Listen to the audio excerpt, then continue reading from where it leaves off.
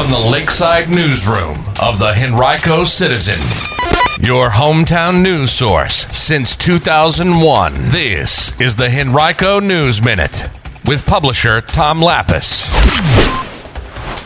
Another turn in the ongoing masks in schools debate, and a Henrico police officer faces voluntary manslaughter charges. We'll have details in today's Henrico News Minute. It's Monday, February 7th, 2022.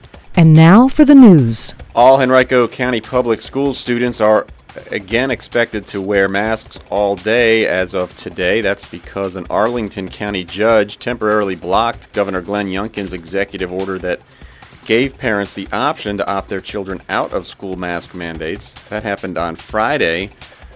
Immediately after that ruling, Henrico schools officials announced that schools will not allow any students to attend schools without wearing masks again.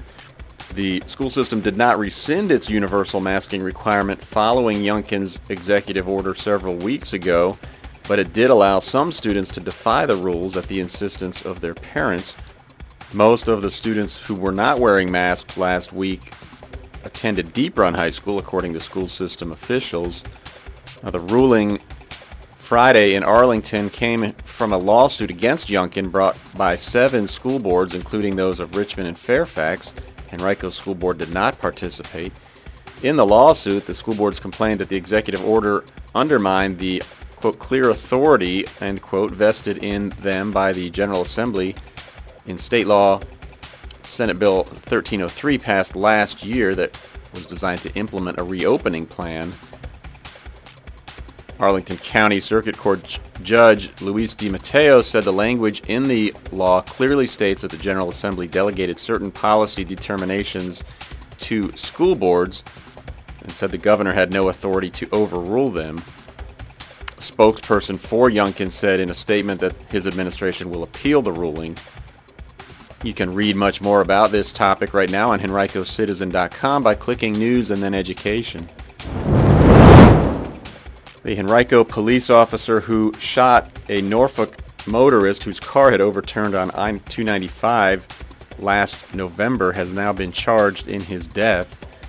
Officer Timothy Grant Million III has been charged with voluntary manslaughter in the death of Tony Singleton.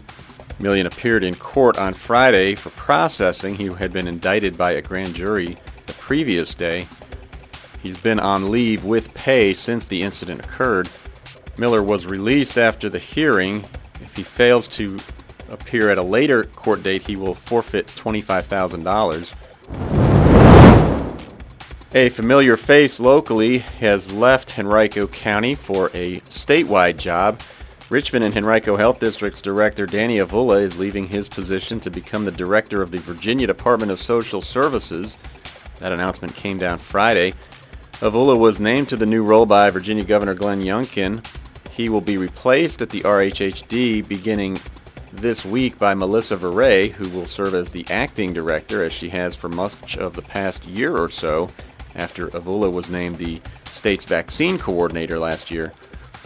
Avula had served his role at the RHHD since March of 2016. Previously, he'd been the deputy director of the agency for 7 years. He continues also to practice clinically as a public health physician specializing in pediatrics and preventive medicine. He's also an affiliate faculty member at VCU. Now, former Governor Terry McAuliffe had appointed Avula to the State Board of Social Services in 2013, and he also served as board chair from 2017 to 2019. Verrey has served as deputy director of the RHHD since 2017 and previously served as the deputy state epidemiologist for the Hawaii Department of Health. She's also worked at the Centers for Disease Control and Prevention. The January surge of the Omicron variant of COVID-19 is likely responsible for the deaths of 19 Henrico citizens. Those deaths were reported during the first 4 days of this month. They were all attributed to COVID and likely occurred because of Omicron. Virginia Department of Health officials wrote in a statement last week that the increase in deaths being reported not only locally but also statewide was attributable to the natural delay between the onset of illness to death and the time it takes for the National Center of Health Statistics to review and assign appropriate codes to Virginia death certificates before they are sent back to the VDH. officials indicated that more deaths likely would be reported in the coming days. Of those 19 new deaths reported in Henrico, 3 occurred in people in their 60s, 3 among people in their 70s, and 5 among people 80 or older. Ages of the other victims were not immediately available.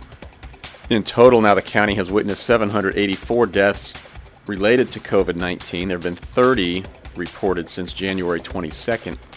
The Omicron variant appeared to peak in Henrico right at the turn of the year. The county's single-day record for confirmed new cases occurred January 2nd with 942. Since mid-January, the average number of cases during a moving 7-day window generally has decreased from a peak of 700 January 12th to 266 on Friday. Now, case counts are much less relevant now than at previous times during the pandemic, given that many people are conducting at-home tests that are never reported to the VDH, and many others likely have had the virus but have not been tested. Still, combined with hospitalization and death data, they do help provide an overall sense of the virus's ebbs and flows.